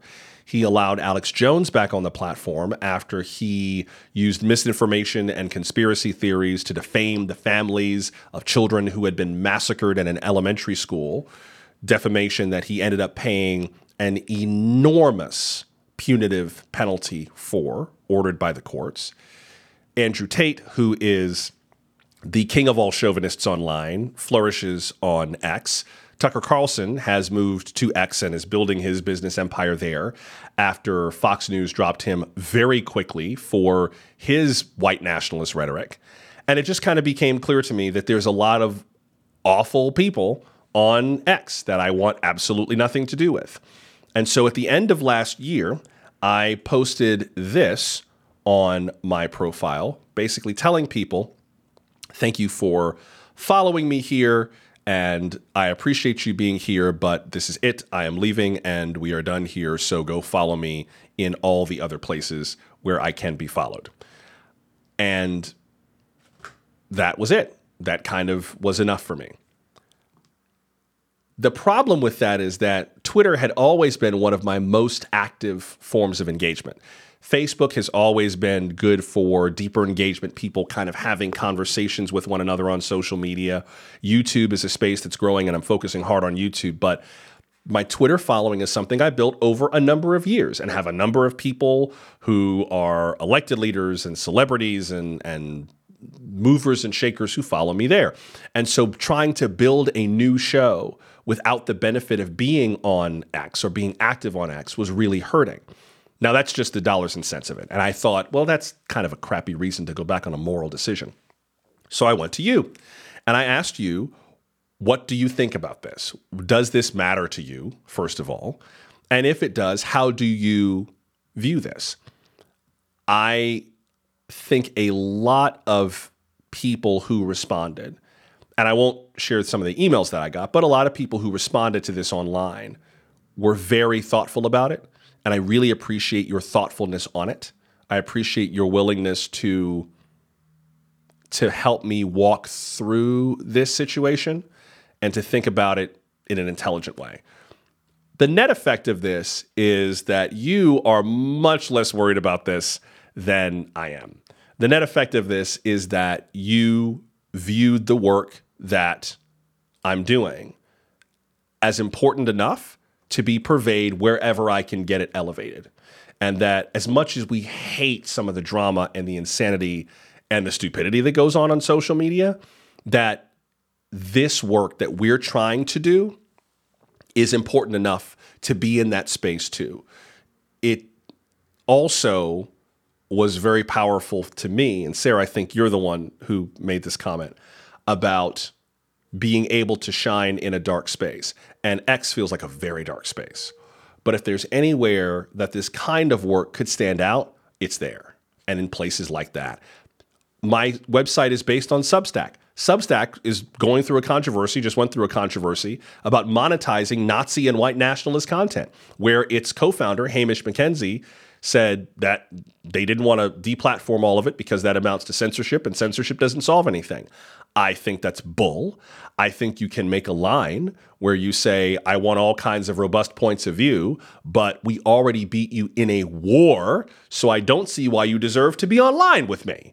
So I think that that is real weak tea, but that's the argument he's made. Also, I have moved my podcast hosting over to Spotify, and Spotify just re-upped Joe Rogan. He just got a new Spotify deal that, according to the Wall Street Journal, is going to be worth up to $250 million.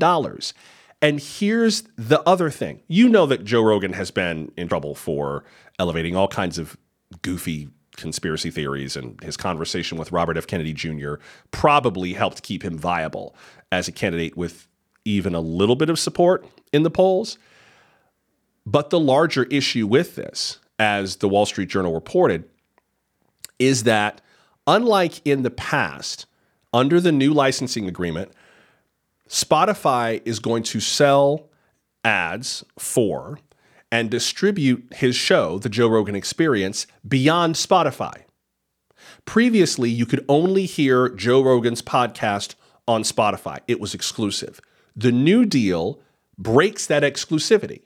You'll be able to hear it across different platforms, including, and this is about to make my life suck harder, or maybe get better because the market will grow, as a video podcast on YouTube. Now, you can put video podcasts on Spotify as well. I have not uploaded this show as a podcast to Spotify, though maybe I should, is video. But now, the entire episodes of the Joe Rogan Experience are going to be on YouTube as well.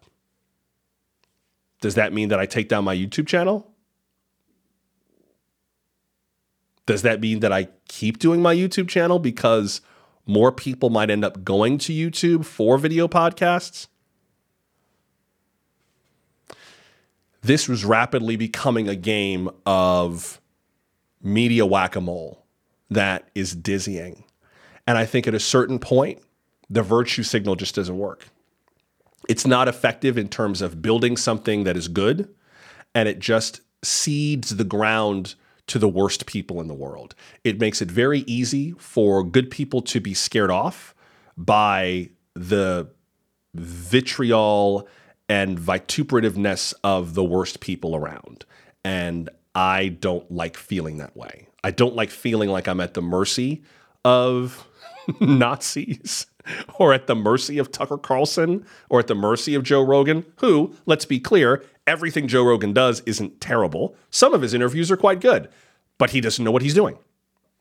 So do I cede ground to people who don't quite know what they're doing? He knows what he's doing much more now, but, you know, I put a commentary on about Shannon Sharpe and his interview of Cat Williams and that there was some room for improvement in what he did. I'm not mad at Shannon Sharpe. I just thought there was room to grow if you're going to have a guest who starts saying things that are that controversial and you don't even ask, how do you know these things?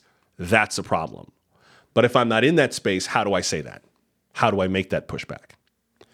On top of that, Spotify published a piece on its PR site with Joe Rogan looking dapper in a shirt and tie, which he never wears on his show, talking about the multi-year Spotify partnership, which they announced today. Talk to him. How do you get it all done? What is in your podcasting playlist? What do you play in the green room? And he talks about what he's done and how he's done it, how much he's learned, read articles and books, watched documentaries for the show. And he said in part, quote, I always feel like in starting this podcast, I stumbled into this fantastic accidental education just by being interested in talking to people and being fortunate enough that people want to listen, unquote. Yeah, I get that. And I think that people should be able to have these conversations. I just have a problem with people being elevated for having these conversations and not being 100% allegiant to the truth. That I have a problem with. And if that guy gets to do it, I get to do it. And one of these days, I believe that as audiences move, they're going to look for this kind of work. They're going to look for the kind of work that you are supporting right now. And they're going to wonder why they didn't see it until just now. And my goal is to be there when they show up so that they can come right into this space and join all of you, and you'll be there to welcome them and be like, where you been? We knew about this back in 24. Like, what took you so long? We knew about this before the Super Bowl. We knew about this before Taylor kissed Travis on the 50-yard line at the Super Bowl in Vegas. Where have you been? That's the goal anyway. So I am going to revive? Reactive? What's the word?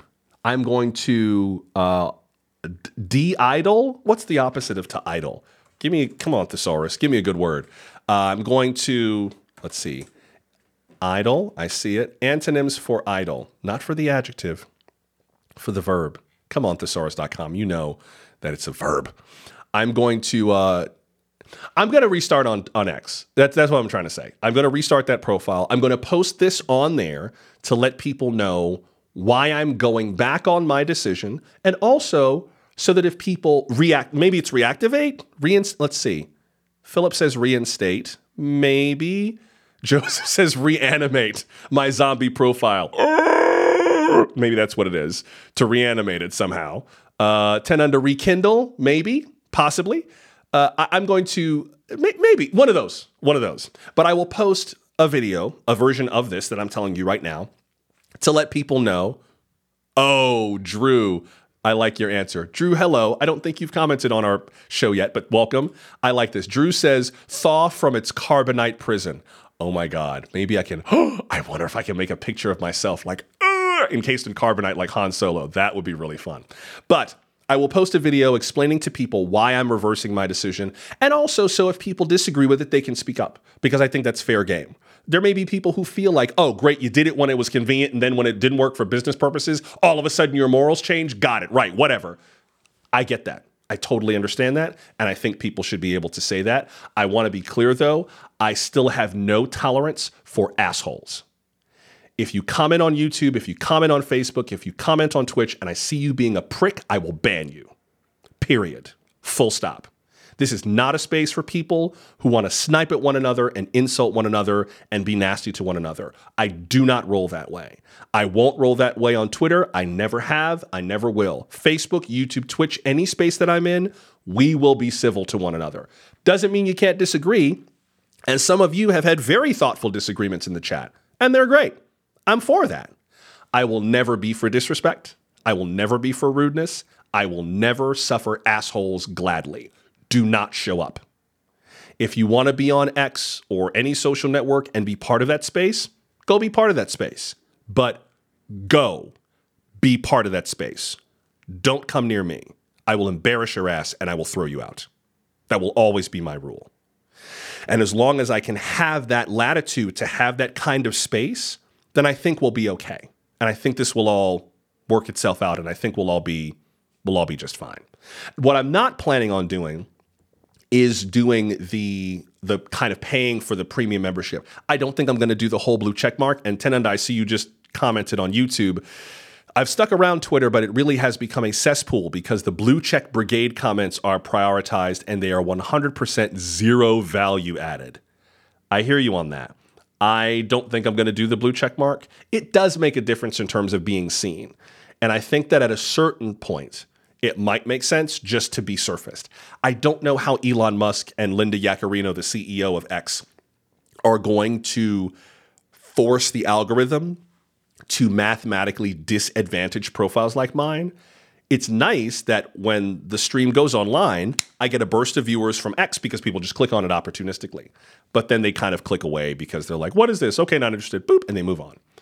But step one is to go back and to reactivate and to try to more loudly carve out this space so that people understand, like, everyone on X is not an asshole. Some of us are really very nice, and we want to make space for people who just want to connect and who don't want to be mad all the time.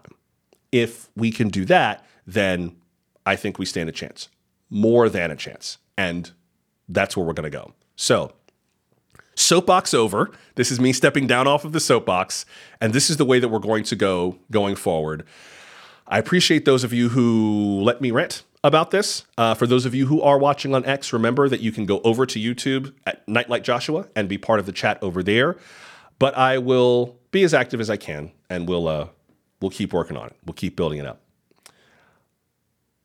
I do want to get to a few other things before I let you go this weekend. There's a bunch of stories that are coming out of Washington that I'm going to get to, but I think I'm going to save my piece on bipartisanship for next week, just because I want to let it continue to build, and I want to keep working on it a little bit more in light of a few other stories that are just coming out. There's one in particular that I would like to share. Actually, two. Give me 1 second. I'm going to pull up one, and then I'm going to... Oh, how funny.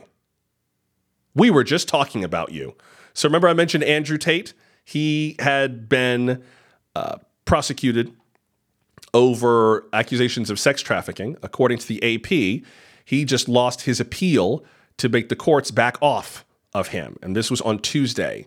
A court in Romania rejected an appeal by him to ease judicial control measures that were imposed as the case continues. He and his brother are in trouble for accusations of sex trafficking. He's on X right now with 8.7 million followers. So, yeah, I'm not a fan of that. The other story that I wanted to mention, which just moved today, let me see if I can bring it back up. Give me just 1 second. That there were some delays in terms of the prosecutions of Donald Trump. You may remember that there was a trial date set over the charges against Donald Trump for plotting to overturn the 2020 election. This is part of that whole Supreme Court issue of whether the president is immune from criminal prosecution on that matter. Well, according to the AP, the judge in that case vacated the trial date. It's supposed to be on March 4th.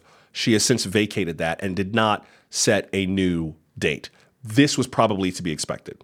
It's not a shock that was pushed back because there's still this legal question, which, by the way, the Supreme Court is going to hear that argument next Thursday. So I'm going to be watching that. I'll keep an eye on that. It might change the airtime of the show, maybe, but I'm going to let you know as quickly as I can when I'm going to be able to start out. I don't think it's going to delay the show because the Supreme Court is going to hear it at 10 a.m. Eastern. The whole thing's going to take an hour and a half. So by the time that's over, I should have more than enough time to pull the show together. It'll be really, really busy, but I will definitely pull the show together by then. That's one piece of it. The other thing is that the verdict in the fraud case in New York, the big fraud case, not the E. Jean Carroll one, but the one where Donald Trump was going back and forth with the judge, Arthur Engoron, and insulted the clerk and all that. The judge has said that he is going to push back his verdict on that. We had been expecting it like 2 days ago. And so that was the judge's own deadline. He himself pushed that back. That's been pushed back again. We don't know when that's going to be. So we will see when that comes around. So a lot of these legal developments, just because there's this kind of universe of developments here, are also, the timeline is moving. Also, but the big one that you're probably going to hear more about, the case in Georgia, which has to do with election interference. That phone call where he told Brad Raffensperger, the Secretary of State, I just need you to find some votes. There's been controversy over the prosecutor, Fani Willis, who is the Fulton County District Attorney. Atlanta is Fulton County. And accusations of a relationship with Nathan Wade, one of her colleagues, the special prosecutor, that the two of them had been in a relationship. Well, today, she acknowledged it. She admitted the relationship happened, called it a personal relationship, but she is arguing that it is not reason enough to disqualify her from that case. Attorneys for the former president had been pushing hard to basically destroy the entire prosecution on the basis of what they claimed was an improper personal relationship that presented a conflict of interest. Mr. Wade had been in the middle of a divorce. That divorce got finalized this week, so he moved it forward much more quickly. And today, Fani Willis admitted that the two of them had a personal relationship, but says that it was not an impediment to the prosecution. It did not create a conflict of interest, and there was no financial benefit between the two of them. There was nothing going on. I almost said under the table. Oh my God. But there's nothing going on improperly that would affect the prosecution there. So lots of moving parts with all of these prosecutions. Every single piece of these is going to bear on the election in some way, but the fact that they're taking a while is going to push all of this closer to Super Tuesday, which I think is going to change the way that Nikki Haley affects her campaign, affects with an E, and makes her case to Trump voters. Because unless and until something happens in the courts that shakes all of this, I don't see why the poll numbers would change, the fundraising would change, the influence would change. That is why I think all of these little pieces are important. And there are lots and lots of bits and pieces of this. So I don't want to dwell on it. I just wanted to give the update and put it all in some context. But I'm not going to do it as a slow drip over the next few days.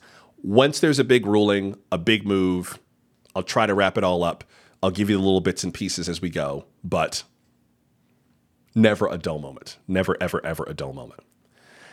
Before we go, I would like to talk a bit about the Groundhog. I find this fascinating. I wish I had a brilliant take on Groundhog Day. I don't. It's amazing. It is one of those things that I just am learning about myself.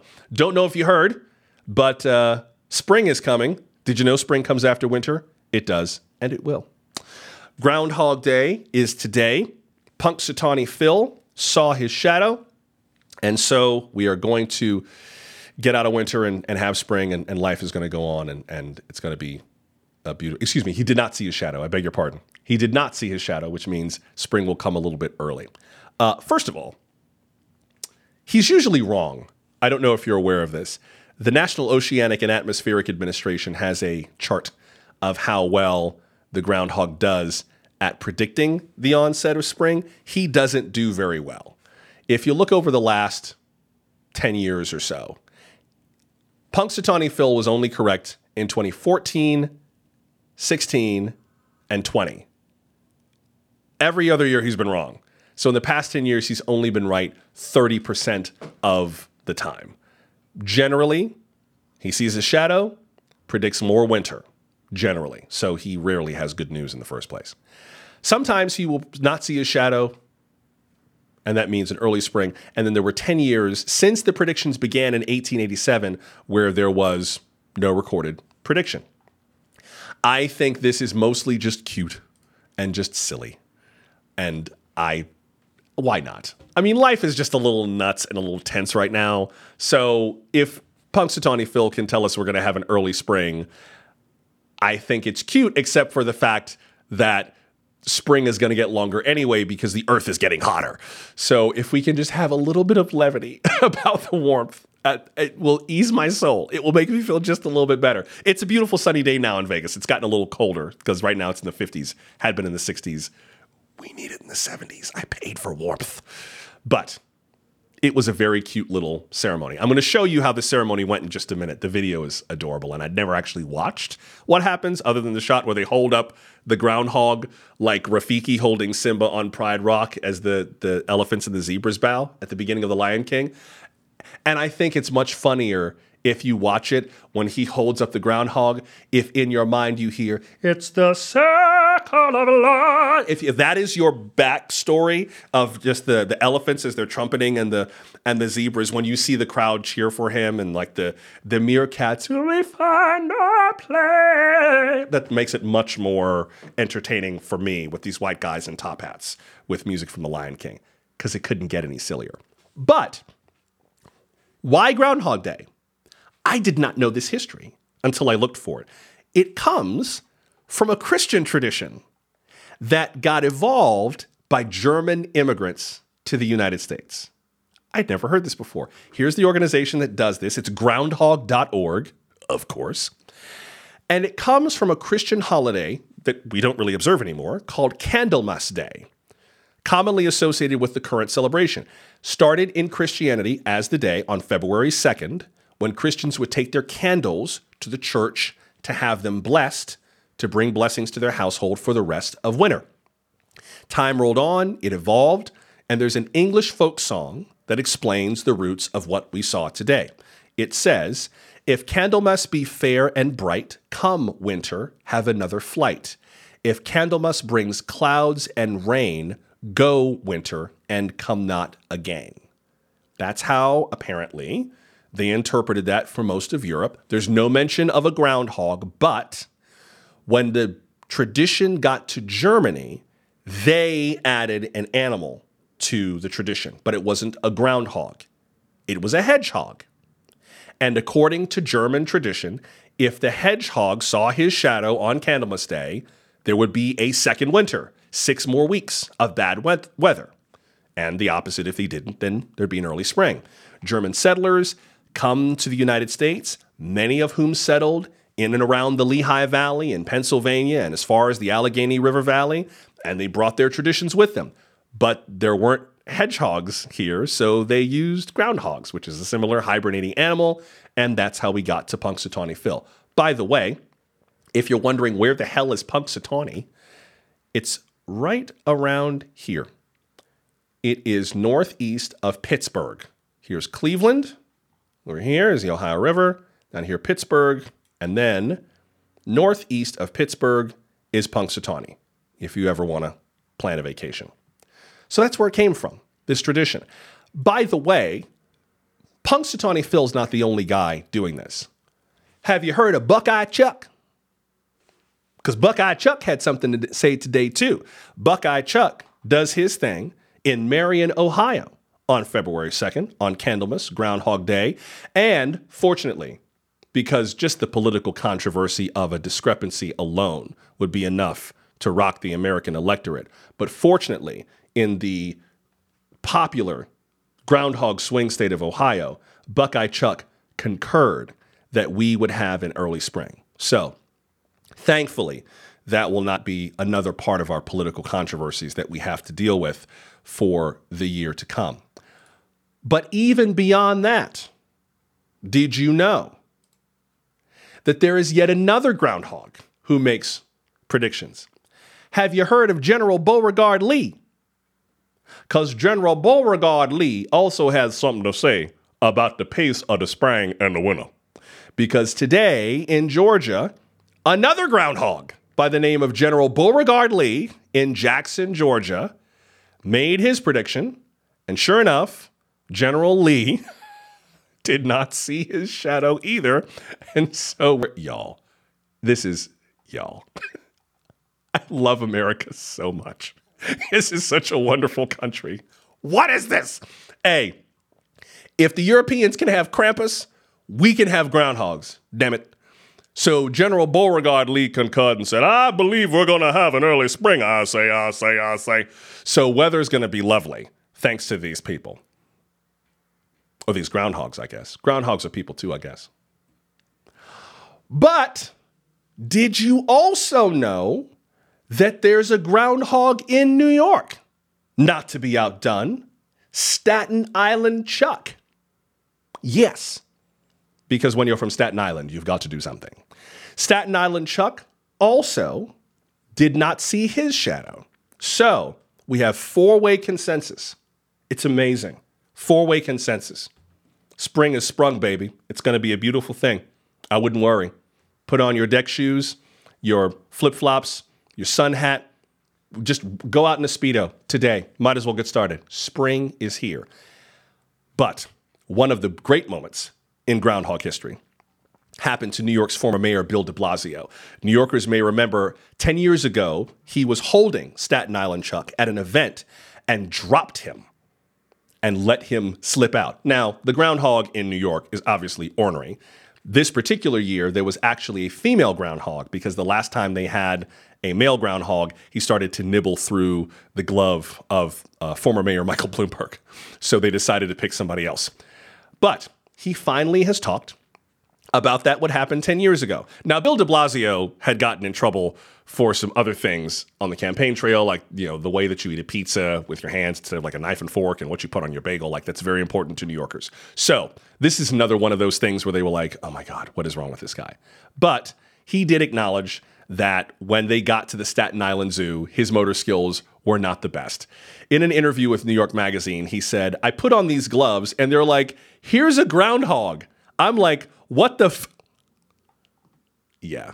You don't spring that on the mayor, I think. You tell him about that. You warn him. He said they didn't. He asked for a little more coaching to go with it and asked, why would you want an elected official to hold a groundhog? Said that he 100% regrets holding the animal, which squirmed out of his hands. A few months later in September, the New York Post broke the news that Staten Island Chuck had died, and the zoo tried to cover it up. And the scandal deepened when they revealed that the Staten Island Chuck was actually a female stand-in. The real Chuck was swapped out after he tried to bite into Mayor Michael Bloomberg's gloves at the 2009 Groundhog Day event. New York, why must you always be so extra? New York.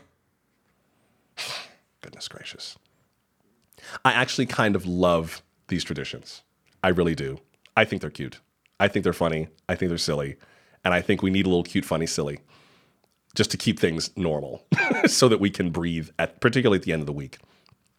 Let me look at some of your comments in the chat. Holly wrote, Lord Jesus, it was almost 80 degrees here 2 days ago. Not ready for triple digits yet. I am not ready for it either, for real. Nora writes, I never thought to look at a secular source for the history. The day is technically the presentation of Jesus in the temple. The candles, having been made during the winter, were brought so that Catholics could take the light of Christ to the world. I did not, hence the term Mass. I did not know that. I actually did not know that. 10 Under writes, Staten Island Chuck sounds like what the police find after a mob hit. Mm-hmm. Oh my goodness. And having lived in New York, I'm like, this is such a New York thing. This is such a New York thing. And now, if I may, I would like to show you what happened when the real groundhog, thank you very much, not always imitate us, Beauregard Lee, stay in the South, you lost a war. When the original groundhog saw his shadow this morning to free us from the clutches of winter. If you've never actually seen this ceremony with the crowds outside and the pomp and the ceremony and the pageantry, it is worth seeing. Let me show you what happened. There we go. All right. Are you ready? It's a tradition. Before we get Phil out, we get him fired up by chanting, Phil, Phil, Phil, Phil, Phil, Phil, Phil, Phil. You can see the capacity crowd on its feet there, ready for a Punxsutawney Phil to make his annual meteorological tradition. The officials in the town of Punxsutawney are making their way over to the door. You can see the official key and lock are being opened up with the greatest of care. The crowd is on its feet, huddled together for warmth, but also unable to contain the heat of their excitement. And there he is, ladies and gentlemen, as they reach deep into the tree stump, there at Gobbler's Knob, the home of Punxsutawney Phil, waiting all year long for his moment in the sunshine to bring the sunshine to the people of Western Pennsylvania. I think the moment is about to arrive, ladies and gentlemen. They're reaching deep into the burrow. He seems nervous. Punxsutawney Phil! There he is, the rodent of the hour, ready to free us all from the clutches of winter.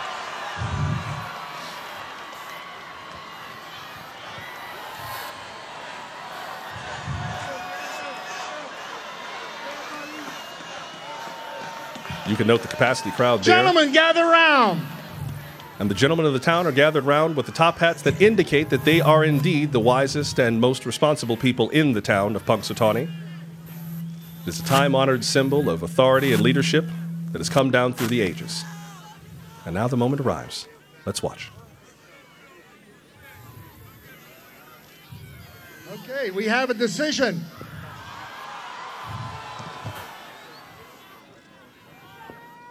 I'm told that they have picked a scroll. A prediction has been made, Mr. President.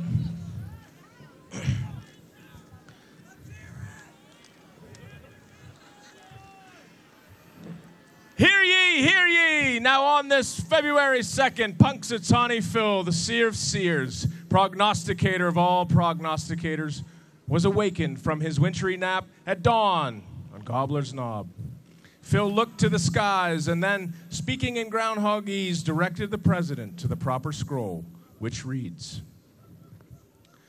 "Another winter's slumbered pause so I could meet the crowd. Hard to sleep anyway when the party's this loud. I envy your energy. I envy the fun. I envy all of you and your opposable thumbs. But it's not what I feel, it's what I see and what you hear, so gather round and let me be clear. Atmosphere is a wonderful thing, and we can create our own and the weather it brings. It brings hope for the future and so much more. Maybe some Punxsutawney Phil write-in votes in 2024.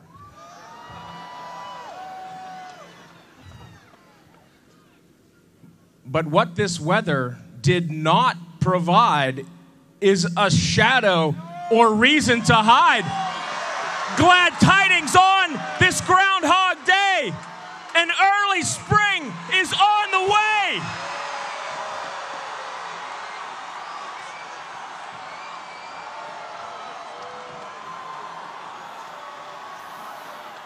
And there you have it, the latest development from Punxsutawney, Pennsylvania. Good news for those of you weather watchers all across the country. One of the most accurate and reliable meteorological sources in our country. Punxsutawney Phil officially declares that winter will be ending soon and we will be on our way into spring. No word so far on whether or not his political career will indeed be taking off, although there was that reference to write-in votes. We will see whether or not that bears out. And also interested to know whether or not there are any of you in the audience who do speak Groundhogese, but as far as we know, we have never yet heard Punxsutawney Phil speak in his native tongue. Not sure if this is a form of cultural understanding that needs to be bridged between us in the years to come. But there you have it. You heard it here first. Punxsutawney Phil has saved us from the clutches of winter. Spring is indeed on the way. On the opinion of this reporter, it's one of the most august days in a long and arduous campaign season. I'm sure Punxsutawney Phil is a candidate we can all proudly get behind. That was fun. That was enjoyable. Oh my goodness. Absolutely insane. I'd never actually watched the ceremony before. But, oh, wait a minute. A possum? One of our viewers on YouTube, there's also Sand Mountain Sam in Northeast Alabama, who's a possum. I don't know if I need to hear from a possum. I don't know if I need weather advice from a possum. Let's stick to groundhogs, all right? Some things are appropriate. Some things are inappropriate. Groundhogs are an appropriate, time-honored source of meteorological information. Groundhogs, fine. Possums, I don't know. And Joseph writes, Phil's sitting there like, I didn't write any of this. Yeah, but how can he write it? You heard what the man said. He ain't got no thumbs. I think that's really the reason why we have to be able to have these experiences. It's our way of connecting worlds that couldn't otherwise connect. And really, what's better than that? I appreciate you spending time with me this week and letting me end on a very, very silly note. I will reactivate X very soon. In the meantime, please tell your friends to go to nightlightjoshua.com, subscribe to the podcast. If you do subscribe on your podcast app or on YouTube, please write a review so that more people can find the program and we can keep the community of this going and growing. So until we meet again, I'm Joshua Johnson. Thank you for making time for me. Enjoy your weekend. I will see you on Wednesday. And as always, my friends, keep on shining because someone, somewhere needs your light right now.